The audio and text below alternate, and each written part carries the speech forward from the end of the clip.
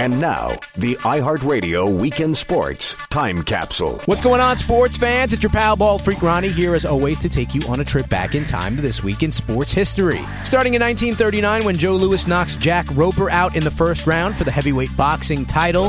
In 1954, Hammerin' Hank Aaron hits his first of 755 home runs. In 1976, in what many claim to be the greatest comeback in National League regular season play, the Philadelphia Phillies, after trailing 12-1, win 18-16 in 10 innings. In that game, Phillies third baseman Mike Schmidt hits 4 consecutive home runs. In 1986, Michael Jordan sets the NBA playoff record with 63 points in a game. And this week in 1998, at the NFL Draft, Peyton Manning from the University of Tennessee is the first pick by the Indianapolis Colts. That's your iHeartRadio Weekend Sports Time Capsule.